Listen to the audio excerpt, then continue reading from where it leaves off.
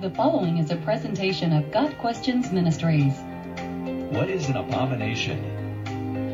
An abomination is something that causes hate or disgust. In biblical usage, an abomination is something that God loathes or hates because it is offensive to him and his character. The Hebrew words translated abomination are often used in association with things like idolatry and false gods. In 1 Kings 11 verse 5, the god Molech is called the abomination of the Ammonites. The NIV translates it as the detestable god of the Ammonites. The point is that God hates the falsehood, impurity, and wickedness of these pagan gods. Occult practices are also called an abomination in Scripture, as is child sacrifice. Other abominations in God's sight are ungodly sexual relationships like homosexuality and adultery, cross-dressing, imperfect sacrifices, dishonest business dealings, wickedness, injustice, turning a deaf ear to God's instruction, and hypocritical offerings from the unrepentant. Most of the references to that which is abominable or detestable come in God's law in Leviticus and Deuteronomy, in prophecies declaring God's judgment against Israel, and in Proverbs. Proverbs 6 contains a list of 7 things that God calls an abomination. There are 6 things that the Lord hates, 7 that are an abomination to him: haughty eyes, a lying tongue, and hands that shed innocent blood, a heart that devises wicked plans, feet that make haste to run to evil, a false witness who breathes out lies, and one who sows discord among brothers.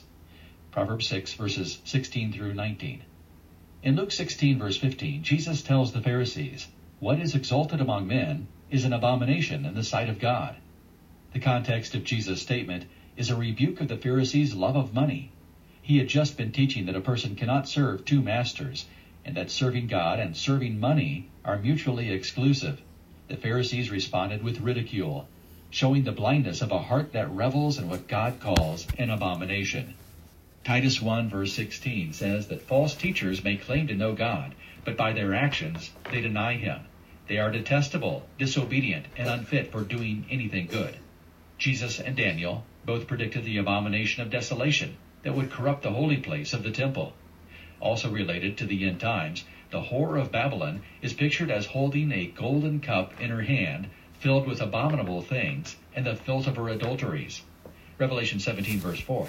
She is said to be the mother of all the abominations on earth, verse 5, and identified as the great city that rules over the kings of the earth, verse 18. This city, with all of its loathsome acts, will be destroyed. From idolatry to unfair scales, to ungodly sexual relations, to wickedness of various kinds, abominations separate people from God. Really, all sin, missing the mark of God's perfection, can be considered an abomination. All sin separates us from God and is detestable to him. God's hatred of sin makes Christ's sacrifice on the cross all the more remarkable.